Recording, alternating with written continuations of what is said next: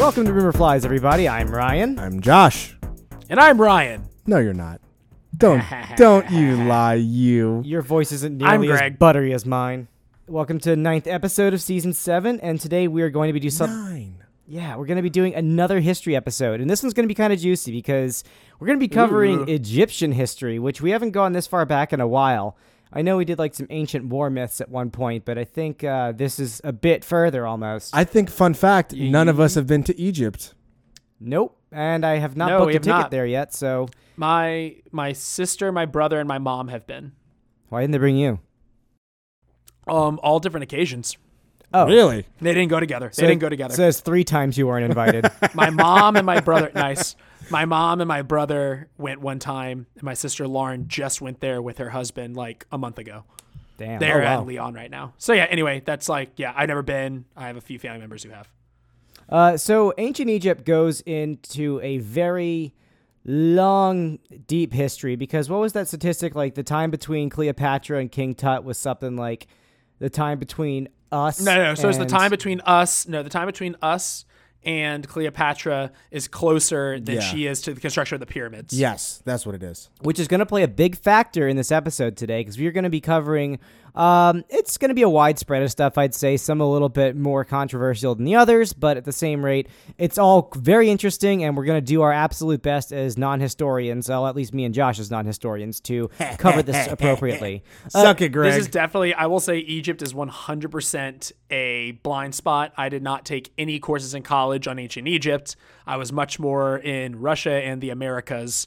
So unfortunately, I do not have that deep well to draw from that, 80% of which you forget. I will edit all of what you just said out, so it seems like you're going to be more professional than us on this. Oh, no. Anyway, yeah, hopefully I can do some good work here. But it is important, like you said, Egypt has a really long history, like super long history. It's like saying, what was Rome? the best?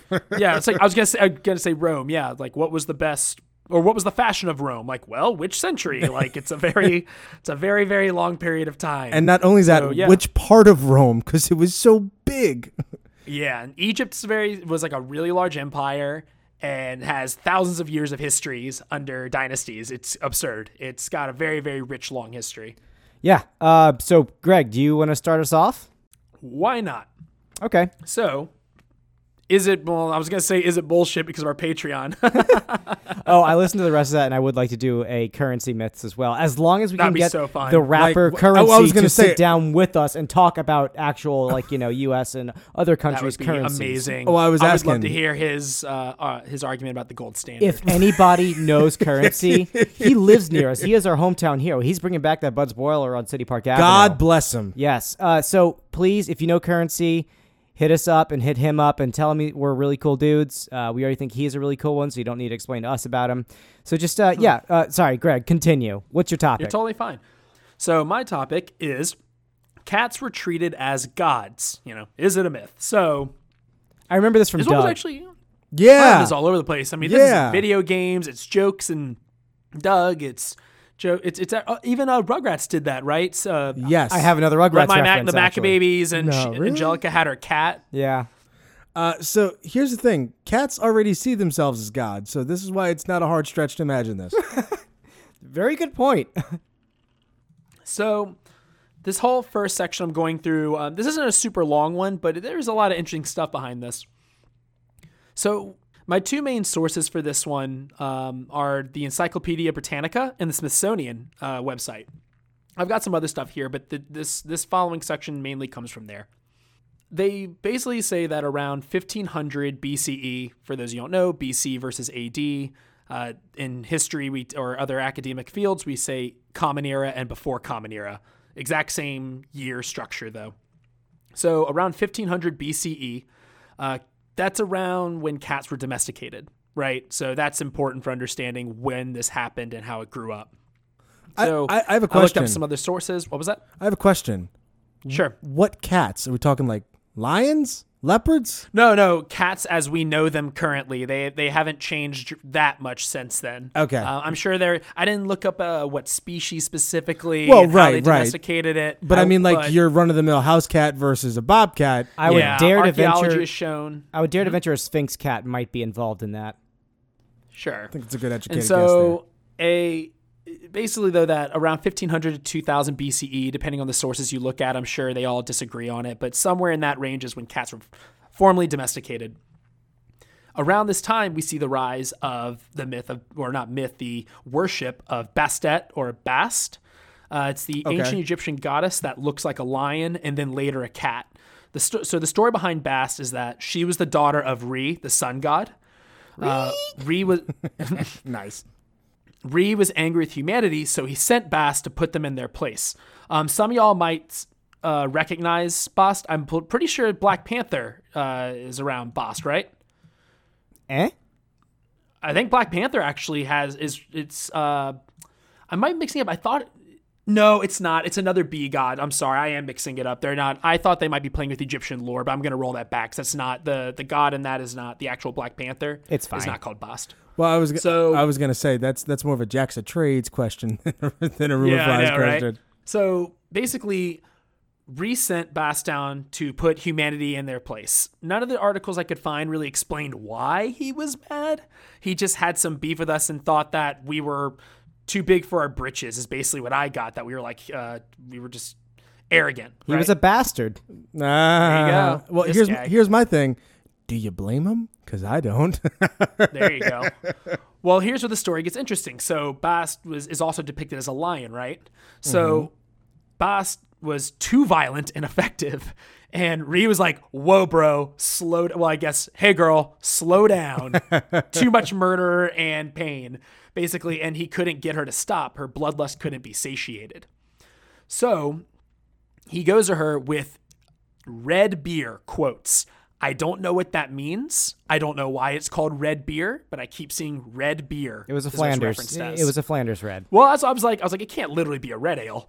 But anyway, he plies her with red beer to make her drowsy and to satisfy her bloodlust simultaneously.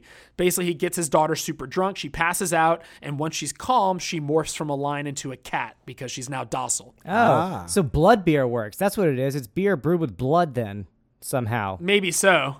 Maybe just add a little bit to it. That actually is probably the best answer I've heard, to be honest. You heard it here, folks, on Rumor Flies. It was a Bloody Mary. It was a Bloody Mary. Oh, there you go. So basically, Bast is represented as a woman with a cat's head. Bastet also carries an ancient percussion instrument called the sistrum in her right hand, which I looked up. A sistrum is a Greek seistron or seistron, seistron. Crematory? It's a percussion instrument, something like that. It's a percussion instrument that makes a rattle consisting of wood, metal, or clay frames set loosely with crossbars, often hung up with jingles, that make sounds, like it makes ringing noises and jingling sounds when it's shaking. Like a So it's kind of tambourine? just this percussive, shaky metal instrument, right? So it's a tambourine maraca to some degree. Yeah. Kinda. That's a good description. So she's calling that in her right hand, and wears a breastplate. Sometimes it has the head of a lioness on it, and she carries a small bag over her left arm. So, question here. Is she the original Thundercat then? I love it. So essentially that this means that cats were seen as kind of a reverence thing in reference to her at that Yeah. point, or is it Well, like that's what any the next cat part's could about, be her? right? So this cult pops up, right? And there's cults in Memphis, and there's other cities in Egypt that are all dedicated to Memphis. People would give offerings. Little clarification.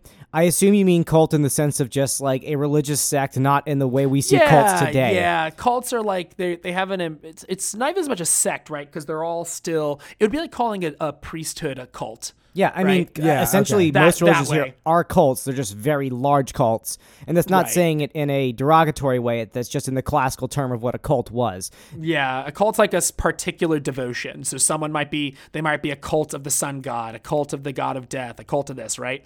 So there's several big name cults in like Memphis and other cities in Egypt, all dedicated just to Bast. People would wear amulets and wear all this different jewelry with images of cats. They would often bury people with bronze statuettes of Bast. So this is where it gets kind of interesting, though. So this myth around it, this religion that built out, and The Smithsonian article actually says that it's, quote, a mistake to imagine that the Egyptians worshipped cats. So the article says, instead, the connection between felinity and divinity, I love that, by the way, the relationship between felinity and divinity derived from a careful observation of the way these animals comported themselves. What they were actually doing was associating cats to specific deities because of their attitude, how they're behaving in a natural world. They're all assholes. Everything had a meaning. A cat protected the house from mice, or it might just protect kittens. These were attitudes that were attributed to a specific goddess. So Bast was just this virtue token, right? It was this way of explaining different ways of being, because Bast could come in different forms, like they were saying, the examples they give. I think that kind of rings true to this. I might get, wiped for this, but the thing is that it reminds me of like a certain aspect of Hinduism too, like even practiced today, where there's a certain reverence for cows in Indian culture in some spots. Not because naturally they are seen as gods, but with a heavy connection to a god that is associated with a cow. Yeah, exactly. nice. It's like a cross in Christianity. It's a symbol. It's not a perfect analogy, but the idea is that it's not that people are actually worshiping a cross. It's God. A sense of reverence, just the same way that people are scared to even throw out an old crucifix. Yeah. Exactly. And so it's like kind of a sacred, and it's a virtue system. And there's one last thing I like to read, because it's actually just kind of a fun source I found. One of the first ones that hit, and it makes a lot of sense. Kids National Geographic. Oh, I didn't even think about checking the kids one. Yeah, the Kids Nat Geo. And I was like, okay, let me take a look at this. I actually want to see what their Egypt thing is.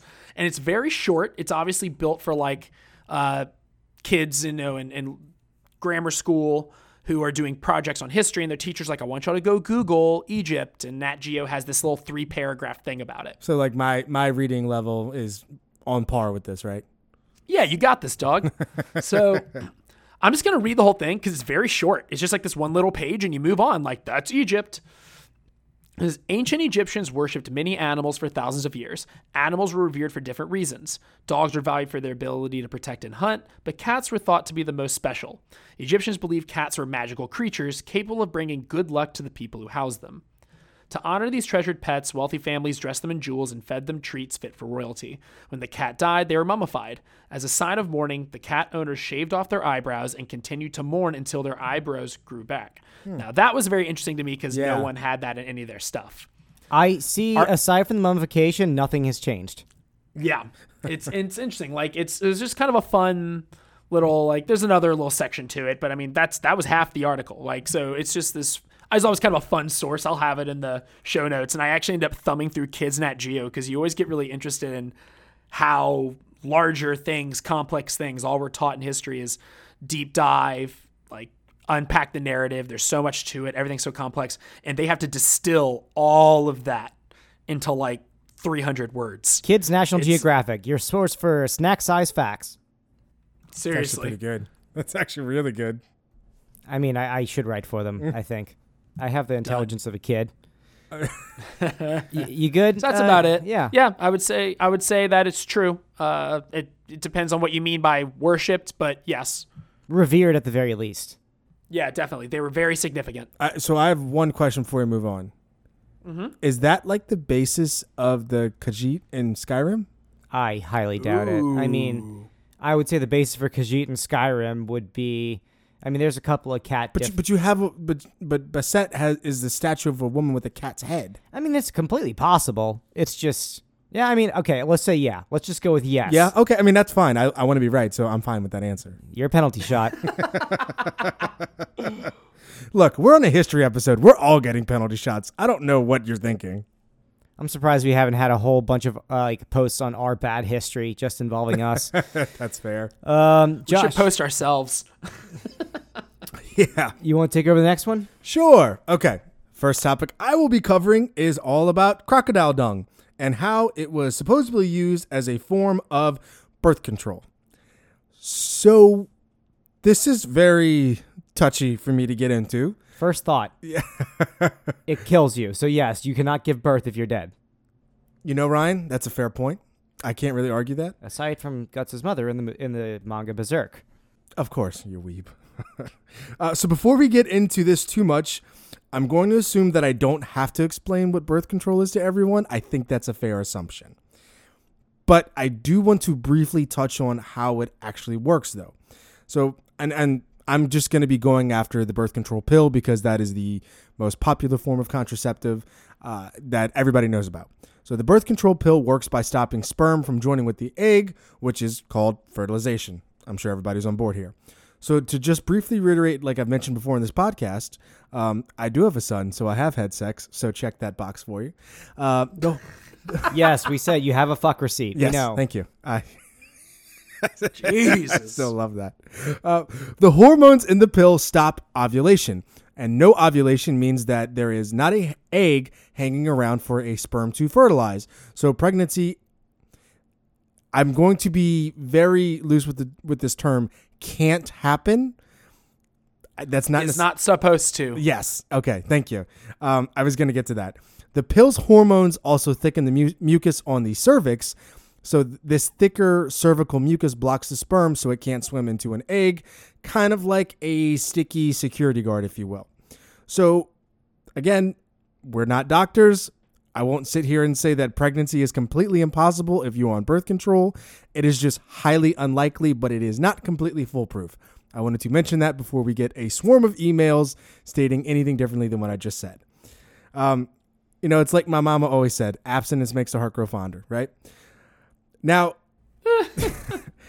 did ancient Egyptians use crocodile poop as a form of birth control? And the answer is yes. Yes, they did. There are documents of ancient Egyptian women dating back to about 1850 BC. And this is referring to this method of this particular form of contraception. Crocodile dung is actually, it's slightly alkaline. Okay, here's what I was going to ask. Why crocodiles? I'm getting there.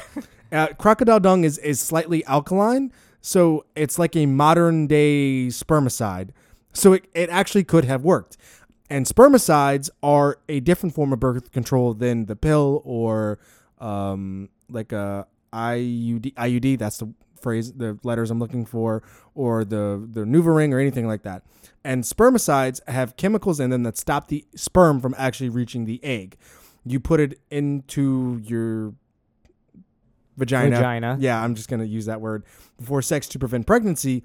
And it prevents pregnancy from two ways: blocking the entrance to the cervix so sperm can't get into the egg, and stopping sperm from moving well enough to swim to the egg. So by putting crocodile dung inside of there, what you are basically preventing is the sperm actually making its way to the egg itself. Now, the question arises, is it actually the crocodile dung that's preventing it, or is it the fact that you're putting something in there to prevent it? I think it's a little bit of both. I just know that now thinking about it, technically an Egyptian pharmacist from around 1800 BCE, part of his job description included hanging out on the Nile, watching crocodiles and waiting for one of them to take a dump. Yes. So that is inside the job description. So while it does have some properties that make it like a spermicide, it might have been also the fact that when two people are having sex, that you're sticking your penis inside of crocodile dung, which would, I'm imagining, not a very fun thing to do. I mean, I imagine, birth rates were, low with that, but also death rates were probably high too from infections. Yeah. But, it's one of those amazing things to me. Like when I think to myself, like, why crocodiles? Why that specific thing? Like, I've said this before, of all places, who found out specifically that aloe, if you rub it on some sort of cut, it has some medicinal properties to it, even if albeit a little bit. Right. Who decided you could smoke this plant as opposed to this one and have a real good fucking time? Or who decided to pull on some udders and drink whatever comes out of it? Well, I mean, that's tits. that's a real question. No, I think that was the easiest one. Well, yeah, but somebody had to go through that thought process, though. Well, that little calf is, sucking some milk. I can suck some of that milk too. That's what he thought. I mean, it's really the person that decided that why is that otter eating a rock? I want to eat it too. Yeah, that's also fair. So while crocodile dung itself does have some properties, that's the word I'm looking for, some properties of it that could make it a spermicide. I'm just me imagining it here. In my own opinion, the reason why it was effective is because it was preventing it had a physical barrier of preventing the sperm from actually entering into the egg to be fertilized. So it's kind of hard for me to sit here and say, yeah, it's completely true, but I would imagine that it's mostly true. I would say it's true for the fact that they used it as a contraceptive. Yeah, so it doesn't matter if it was a very effective contraceptive. Right. That's what they used it as. And that's what I was kind of looping back around to. If the myth is the ancient Egyptians used it as a contraceptive, then, well. It's true. Yeah. It's absolutely true. And that one was kind of quick and easy, but I thought it was worth mentioning. And it was really fascinating because they also used other things like honey and other plants as a form of contraception as well, which I didn't dig into too much because I was just mostly focusing on the crocodile dung, because that is the way more fascinating aspect of this rumor or myth or whatever you want to call it. But yeah, so it wasn't that it was just crocodile dung, but that was probably the more popular contraceptive used back in that time. Okay, cool.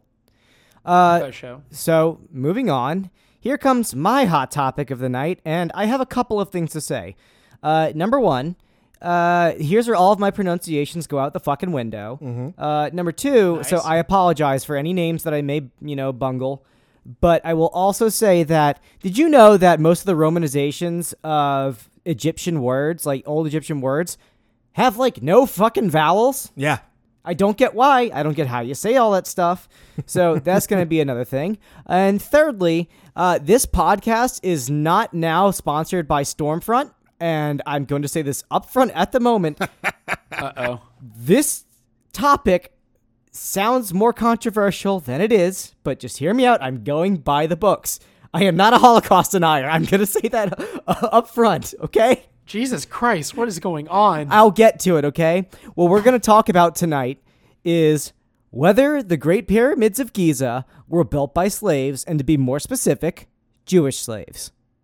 So this is a big part of the Jewish tradition and faith. And then there's faith... Trust and pixie dust? So there was a good video that I saw that said there's a difference between tradition, faith, and history. And all three of them, when viewed through a different frame, say three different things, all to varying degrees. Now, I will say that this is ingrained in my head of, like, the Jews building the pyramids because of another Nickelodeon show, Rugrats. There was a scene with Angelica being the pharaoh, and Tommy The Pickles Maccabees. as Moses. yeah, and then Chucky building a pyramid upside down. But it showed, like, him as a He Jew did. building a pyramid. He did. And then I still think that's, like, as us all being, traditionally Christian boys from the South, all of our Jewish knowledge was based on Rugrats, I think. I can't really argue that. I mean, up until high school where I learned a little bit, it was all Rugrats all the way down. Yeah. I had experienced a little bit of stuff. I had a close friend when I was really young was Jewish, so we did, like, Passover stuff and latkes and all that. I mean, it was all super fun. It was all basic kid stuff, but I was exposed to it at a younger age. Cool. Well, you have extra. Look at the culture Frenchman. Yes. So moving on, the Great Pyramids of Giza, better known as the Pyramid of Khufu, Khafre, and Menkaure. So I'm just gonna say it like that. That's the last time I'm gonna say two of those pyramids. Millie could be talking about the one built by Khufu. These are pretty iconic, as you have seen. If you look up the word Egypt in Google, you will probably get one of two things: a picture of the Great Pyramids. Actually, three things: a sarcophagus. Yeah. Or a picture of the Sphinx. And the Sphinx is right next to the Great Pyramid, so it's kind of like a twofer. So these were built from around 2550 BCE to 2490 BCE. So with their dimensions and sheer amount of labor that went into them, that's pretty fucking impressive. Yeah. And some of them were built within the span of 10 years, some people would ballpark it at, which is just ridiculous. So let me stop you right here. It wasn't the aliens. I'm going to say this right now. There were no aliens involved. People like to undercut humanity's accomplishments, whether they be through horrendous means or not. Humans still did it. This is literally the thing today. You're saying that they undercut people's achievements. It's so funny. the episode Jack to Trades just released today, not forcing this, I promise. Mike had a whole rant about this because the comic they read had a huge Ancient Aliens bend to it. Yeah. And he got into a whole thing about how it's totally, first off, he said it's arrogant because we just think they can't do it because we're so much better and have progressed so much further. But he actually had a really interesting argument that he said he thinks part of it has to do with the rise of atheism because people who are more religious have are going to tend to be okay with the story as is. Right? It's like a belief more, even if God intervenes or something, it's like they don't jump to aliens or that it's all bullshit. I don't know. It was a very interesting kind of assessment of that tendency. Like, why is the ancient alien things come up so much? That's Something fair. that I will say is I was a giant freak about all that stuff when I was a kid, up until about 14 or 15 maybe, and then I started getting a little bit separated from it. I mean, you can see by us doing this show a little bit about lifting the veil on what really may have happened or just getting a better view that we understand now. And from that, I can say, Eric Von Daniken, I used to love you, but now you can go fuck. So, I'll leave it at that. So, Ryan, you're saying that around 14, 15, you got woke? No, I'm not going to say that. So, this whole thing about the slaves building the pyramids, it has been a widely accepted thing until relatively recently. Actually, I would say very recently. And the guy from the Western perspective that kind of started this idea was somebody named Herodotus, the father of history, and also sometimes called the father of lies by people like Plutarch. He is likely the first person to record, non-Egyptian, to record, talk of the construction of the pyramids, speaking of subjugated Egyptians being forced to build for Cheops, who is also Khufu is his name. It's either Cheops or Khufu. That, some subjugated Egyptians specifically built his pyramid. And he described that in his book, The Histories. He lived, however, from about 484 to 425 BCE, and the pyramids, like I said, were built about 2550 BCE to 2490, so there's a little bit of a gap between that interpretation right there. Yeah, I was going to bring that up, but yeah. Okay. And there's a couple of problems with it. Number one, once again, there's about a 2,000-year gap from him recording that to them actually being built. Secondly, he is extremely well known for, let's just say, falsifying some information or maybe exaggerating a little bit. He's a liar. Or pretending that he was at places that he never actually was. A lot of his claims are wildly inaccurate. Some examples are the 100 gates of Babylon, which he said were in Babylon, like Babylon the Behemoth. It's actually, by our historical records, there are only about 8 gates at Babylon. Still impressive, but 8 versus 100, I think it's a little bit of a giant step. Yeah. Speaking of giants, he also believed that there were giant ants in Persia, giant golden ants that burrowed and made little golden plumes. That's terrifying. That people collected, and they ate camels. However, they found out recently. Not on this podcast, they don't. No, they don't. Yeah, we got to protect them. The closest interpretation was recently in the, I think, 19th or 20th century when a French explorer found some golden-looking marmots, which are generally just like land beavers, in Persia, but they do not eat camels as far as we know. And most importantly, the reason why people think that Herodotus is full of shit in this is because in all that talk of the pyramids, he never mentioned the Sphinx, which definitely was there around the time he would have been there. And for the record, the Sphinx is right fucking next to the pyramids, and it is just as impressive to mention. He probably just thought it was okay. Yeah, he just thought it was not worth talking about. Probably. I've seen a better cat person statue. So now, here's where it gets a little bit touchy. There were indeed slaves in Egypt at different times. Once again, we're talking about a period that spanned all the way from about 3000 BCE at, being generous. It's hard to say when the Egyptian kingdoms, really started or ended because there's still Egyptians there. It's not like the whole thing was wiped out, and it went all the way up to the Roman times even. I mean, Cleopatra. So the thing about that is that during the New Kingdom is when slaves were so prominent. And this was around the 1300s to 1400s to 1300s to 1400s BCE when they started being generous. And once again, the pyramids were built in 2550. That's when they started. So that's a big gap between when slavery was a big prominent economical thing towards when the pyramids were built.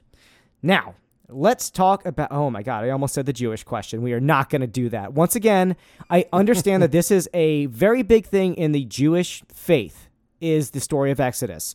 But we're going to talk about this from the historical standpoint and just go by whatever historical documentation that we have. Now, let's talk about the tradition versus the faith. A lot of people believe that the Jewish people were subjugated by the Egyptians and were forced to build the pyramids. Let's go ahead and nip that in the bud first. This is going from a traditional standpoint. We're going to reference the only mention of the subjugation, well, the first mention rather, but the only specific one, and that is from Exodus chapter 1, verses 11 to 14, and I will read it now.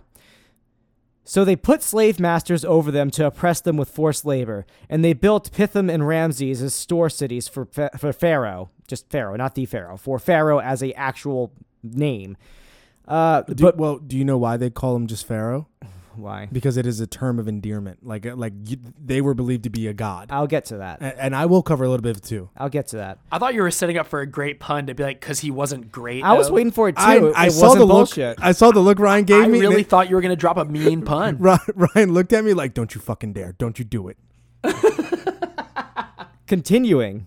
But the more they were oppressed, the more they multiplied and spread. So the Egyptians came to dread the Israelites and worked them ruthlessly. They made their lives bitter with harsh labor and brick and mortar, with all kinds of work in the fields. In all their harsh labor, the Egyptians worked them ruthlessly.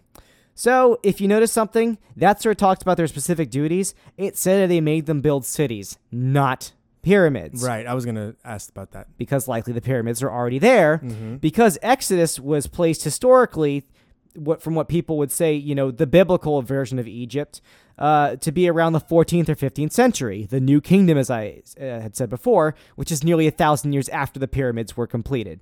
So first we have your traditional standpoint, which is completely out the window, even by the religious text view.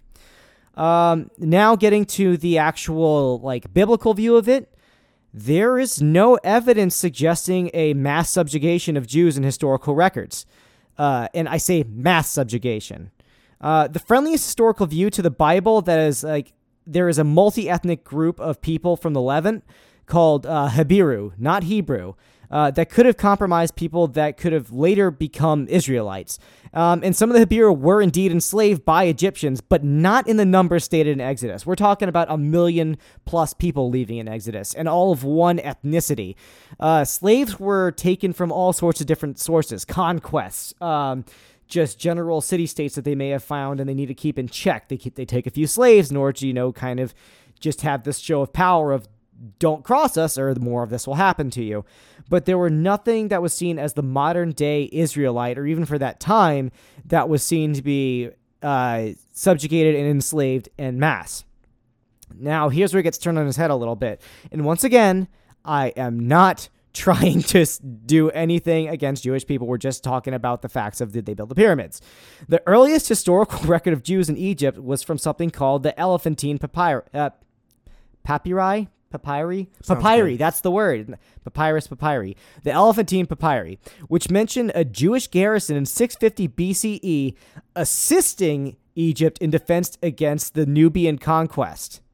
So they weren't enslaved, they were friendlies. Yes, it was a loose alliance, yes. And this is nearly 2,000 years after the pyramids were finished. It also, oddly enough, mentions the fact that they had a temple in Egypt, which is, according to most Jewish texts at some point, you could not build a temple outside of Jerusalem. Yeah. Or outside of Israel. And not only that, one of the most specific things in the papyri was mention of a family of a Jewish man and his wife who happened to have been formerly an Egyptian slave. So if they were enslaved, there's no way that they owned other slaves, especially of the area that they are being enslaved by. At least not in this time. Right. So these Egyptians were seen in a higher regard from, just being slaves. They were able to own slaves in Egypt at this point. Yeah. And it was a practice that everybody did. We understand that. But at the same rate, It's just kind of like a flipping on its head of that understanding. Lastly, Josh, as you said with Pharaoh, with the endearment, yes, if you notice that we have people that were considered kings, and then we have pharaohs specifically. And the first use of pharaoh was pharaoh known as Akhenaten, which was around 1360 BCE, which was around the time of the New Kingdom when Exodus happened. And the pyramids were built when they were still called kings. So that also has that disconnect from the pyramids being built to the Jews building the pyramids as slaves. I'm glad you get into this because that also pops up in my last topic. And I didn't really get into this, so I'm really glad that it's going to act as a really nice segue to make mine It's more good to lay palatable. some groundwork. Yeah. Now to go all the way back to Herodotus talking about Egyptian slaves building the pyramids. This is the recent development that is actually quite interesting. In 1990, a tourist is riding a horse or a camel. I was going to say, they're riding a camel. They're not riding a Yeah, horse. depending on the story that you're looking at, was riding a horse or a camel by the Great Pyramids of Giza. The Great Pyramid is of Khufu. The other ones are just the Pyramids of Giza. And they tripped over a wall that turned out to be a tomb. Later digs in the 2000s revealed, and this was done by the leader Zahi Hawass, who was the lead Egyptologist of Egypt, and then the whole Egyptian revolution happened, and he was good friends with Mubarak, so he got ousted for a bit, but now he's back. These later digs revealed a series of tombs by these walls that held the bodies of craftsmen right by the pyramids. Really? And these tombs had notes of the workers' hierarchical structures were like literally just like builders teams, and like just like this certain team was delegated to this group of people, and then this person was overlooking this group of people, but they were all seen as craftsmen and workers. And they had these structures along with food shipment receipts. And they said that each day... So that's the first noted example of like a foreman? No, I mean, it's not the first one. But yes, it's proof of foreman's back then. Yeah, wow. And also, these groups of 10,000 roughly were sent shipments of cattle daily and sheep. And it was something like 21 cattle and 23 sheep. And that is not slave food. That is like kind of That's like borderline royalty. That's middle class stuff right there at the very least. And also, why aren't these slaves? Because their closeness to the pyramids, according to most Egyptologists, suggested that they were seen as something much much higher than something as lowly as slaves, but actually respected craftsmen. And these people were given they had like arthritis, tons of like work-related deaths, fractured heads. Like it seems like these people were given honorary burials by their main achievement. If they were slaves, they would have been less ceremoniously buried unless it was some other situations. Because I think Josh might get into this a little bit more, but there were different types of slaves in Egypt. There were, chattel slaves, which are just seen to be like the lowest of the low. Then there were slave laborers, there were debtor slaves, blah, blah, blah. There was like a hierarchy. Down the line, yes. There were different types, but none of those fit the qualification of being built in the shadow of the pyramids. And this was only confirmed roughly, and the articles came out around like 2010 or 2011. So our historical view of the pyramids being built is actually a completely different thing. And you know what? I wouldn't mind doing a bonus episode about how the pyramids were actually built. Yeah, that'd be fun. I think that would be fun. So the more accepted theory on a last note about how the pyramids were built and who built them specifically, aside from just, it was craftsmen that weren't slaves, is pretty cool. They believe that it was kind of like a public works project where... Really? In a sense, where farmers and peasants would come and help build the pyramids in their off-season for their specific crops when flooding or drought was not allowing them to be able to grow their crops. So instead, they go find other, sources of income or, just general sustenance by building the pyramids. Side hustle. Yeah, a side hustle, a side grind. So I really hope that I didn't offend anybody with talking about that. It's really just looking at the historical lens of it and what evidence we have. There was the historian Josephus that mentioned it, but once again, he tried to conflate one group called the Hyksos with the Israelites, which isn't necessarily true in the most clear of senses. I do acknowledge that, but I really didn't want to get too deep into it. But Josephus is also the guy they referenced to be the one that recorded Jesus as a historical figure as well. So there's some controversy between him as well. So that's me and the pyramids being built by slaves. I would say on most accounts, no. as far as we know right now, our understanding is no, it was actually skilled craftsmen. Side hustle. Yes, side hustle farmers or skilled craftsmen. Who's next, Josh? Yeah. I will be talking for my last topic, and this is also about slaves. And there was a belief that slaves were buried with their pharaoh. Again, not a particular person, but Pharaoh himself, which we kind of covered briefly. And the thought about this is utterly terrifying to me. I mean, imagine working for your boss who retires and then his/her entire staff is laid off and lose their jobs because More of like this. laid down. Well, I'm trying to make it relatable, but yeah, that also works too.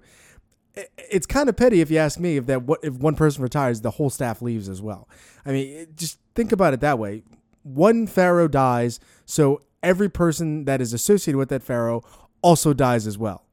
Imagine a president's administration having to go once he dies, whether it be in office or not. Yeah. Or like the entire senatorial staff once one of them passes away. That's exactly what I was actually going to bring up. That's terrifying. We would be voting all the time. That's draining the swamp right there, buddies. Nice. But so, did this actually happen? Was this a real thing? Well, yeah, it did. And there is a specific term for this. And the correct term is known as ancient Egyptian retainer sacrifices. I like to call it fucked. That's also acceptable. Thank you. Thank you, Ryan. So the thing about this here, it wasn't an all-the-time practice that occurred all throughout Egyptian history, like it's been portrayed in movies and just other various forms of media. Egyptian history is very long. So Exactly. once again, yes. I'm glad we kind of did that in the beginning. It was only about a 200-year period where this is actually really recorded, from about 31,000 BC to 29,000 BC, and it eventually died out. Ha ha ha, pun intended. Okay. Yeah.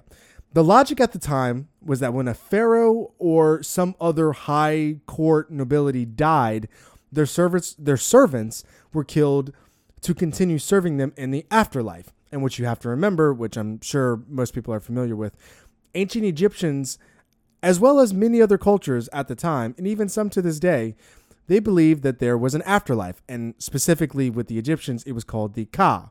And after they died, the Ka would continue to live their life as they did, except in the afterlife. The catch here was that they needed a body to return to, hence the mummifying of the corpses. So that's where mummifying comes from. So it's more like, hey, I'm moving to this company. I'd really like you to go with me. You're a very good employee. Yeah, that's actually a really great way of looking at it. Yeah. When I change jobs, you all change jobs with me. I leave this podcast, the podcast comes with me. Since they would enjoy many of the same activities, I'm talking about the Ka here, since they would enjoy many of the same activities in the afterlife as they did when they were alive, they needed people to serve them, hence the whole killing the servants thing that happened. Now, Egyptologists were able to tell that retainer sacrifices occurred at the time of death of the pharaoh, but not specifically right when the pharaoh died. So when the pharaoh or other high court members were placed in the tomb, they were able to tell that when they died, their bodies actually died before these sacrifices, pretty much. And the sacrifices, it was numerous people, they all died about the same time, like around the same time frame, the same period. Okay. So when they looked into these grave sites and they found all these different bodies, they were somehow, and I didn't see how they were able to do this, but they were able to determine that while these people all died within a very short range, that the specific group of people who were not of this nobility, this high class, whatever you want to call it, pharaoh, whatever, they all died around the same time. And it's kind of scary how this happened. I mean, not to continue to be all doom and gloom, but some of these people who were sacrificed actually viewed it as a welcomed end to their lives. They accepted it and they actually revered it. They were willing and actively participating in this happening. Yeah, I guess it's about my time. Yeah, I mean, I lived a good life. I got to be 13, so, take me now, Lord. Shit, I guess I can only collect crocodile shit for so long. Exactly. Nice. These pharaohs were viewed as gods in their own right, kind of like what Ryan mentioned. And when they died, they became a separate form of a god. So they went from Horus when they were alive to Osiris when they entered the afterlife. And by being sacrificed, these servants raised their status in the afterlife and they actively welcomed it. Again, this wasn't always the case. I'm not going to sit here and say that every person, body, whatever you want to call it, who was sacrificed was a willing participant, but it definitely did happen. They were more than inclined to partake in these festivities, if you will. And if that wasn't morbid enough, the method of the sacrifice is kind of scary. There was one of two ways they narrowed it down it was going to happen, and two totally different ends of the spectrum, if you ask me. One of them was just simply by strangulation. The way they were able to tell this is of the pink tongue, whatever, coloration, we'll go with that, that formed around their teeth when they found the bodies. I'm sorry. I thought it was going to be something like, you dead yet? No. Okay, keep going. You dead yet? Harder. Yes. Harder. And the other way that they suspected that these people died was of cyanide poisoning, which to me, there's one very clear option between the two of them. They were spies. I wonder if they had like little cyanide capsules in their teeth and they just kind of... Oh, I'd take the cyanide before the choking. Absolutely. Absolutely. So why did these sacrifices, again, pun intended, die out?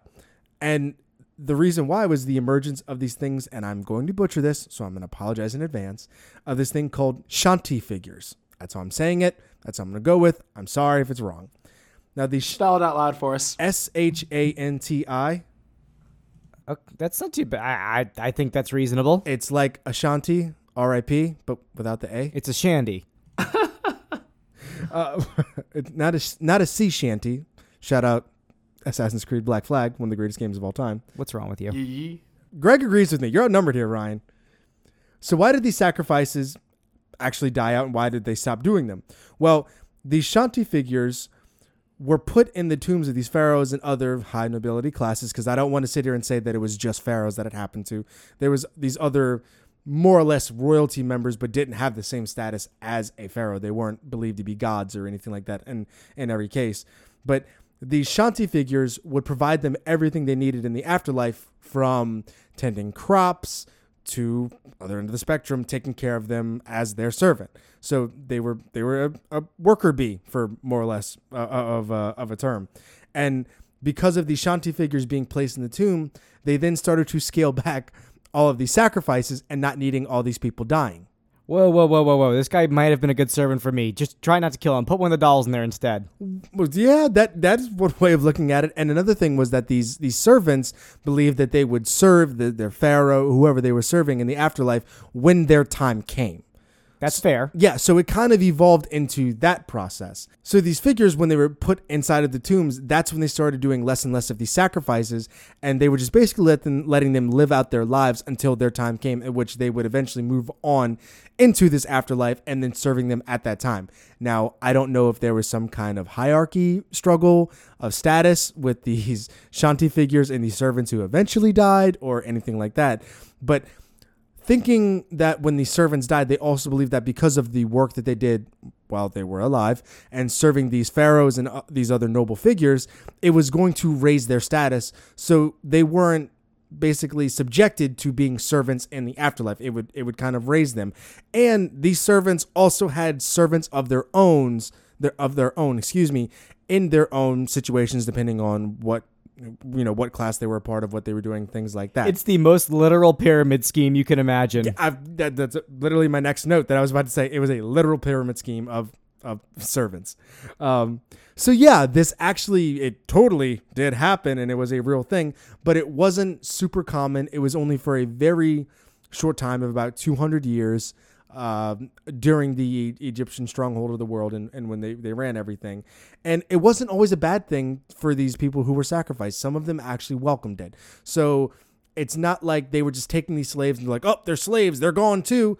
They revered it and they welcomed it, so it wasn't necessarily always a sad ending. Yeah, so it was almost more like servants than slaves in that sense. Exactly. I guess. So I would think that a servant is a much more applicable term than using the word slave. Yeah.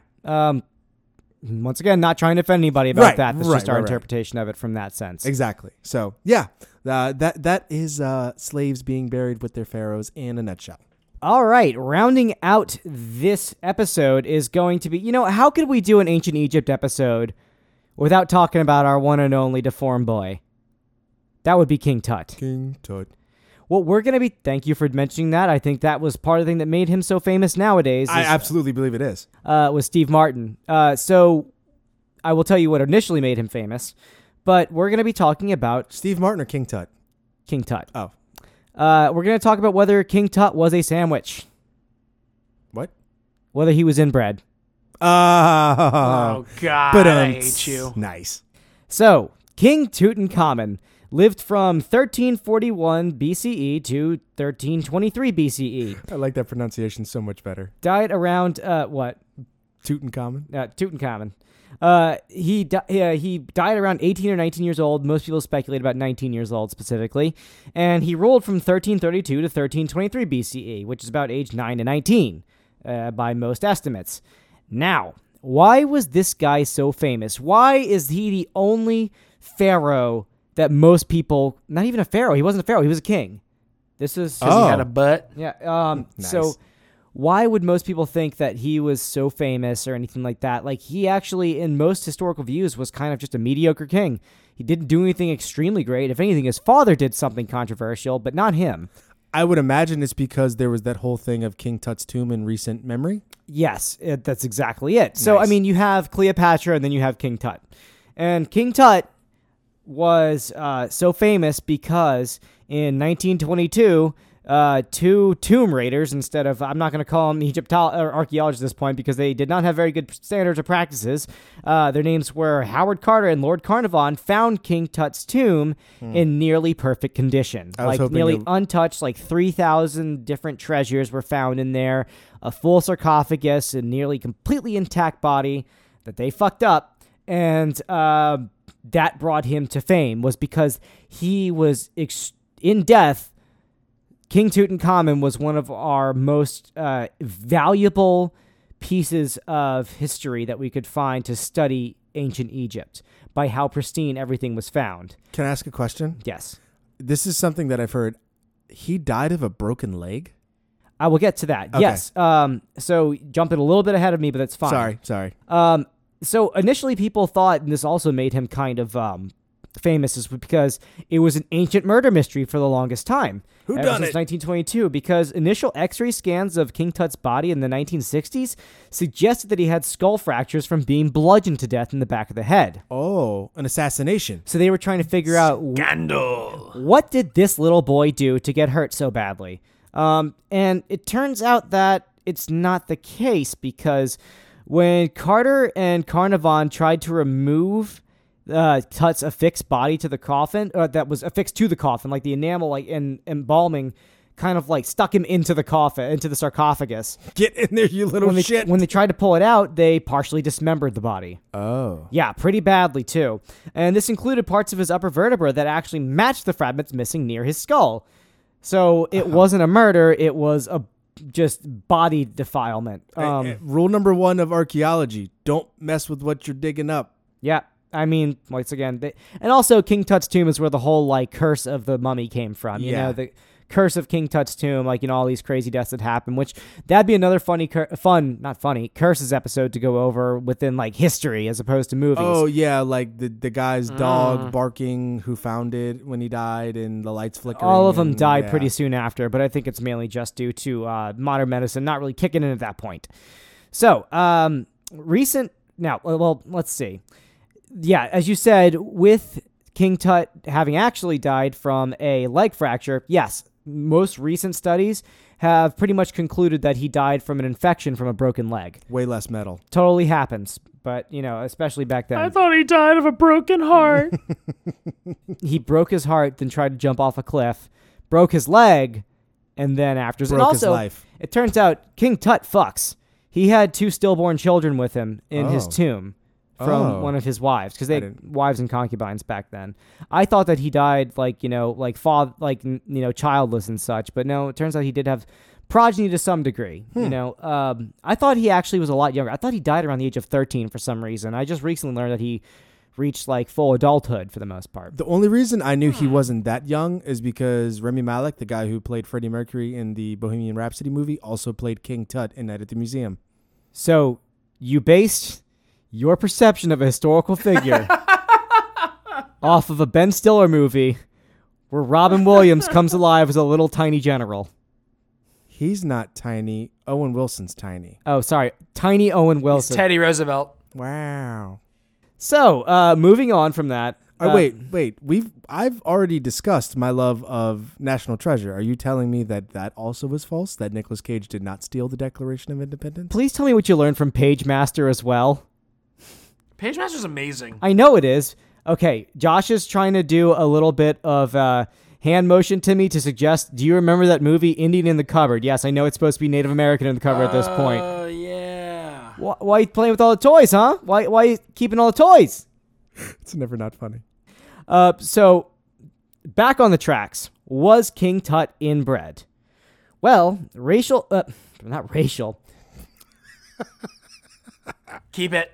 Recent facial and body reconstruction depictions that, made by computer-generated technology depict a very frail person with bowed legs, a bone problem, and signs of malaria as well. Oh. And he was also not a looker by, I think, almost anyone's standards at the time. Have you seen Remy Malek? I mean, that's why I would say that Night at the Museum might... Wait, are you saying Rami Malek is not an attractive person? I am definitely saying that.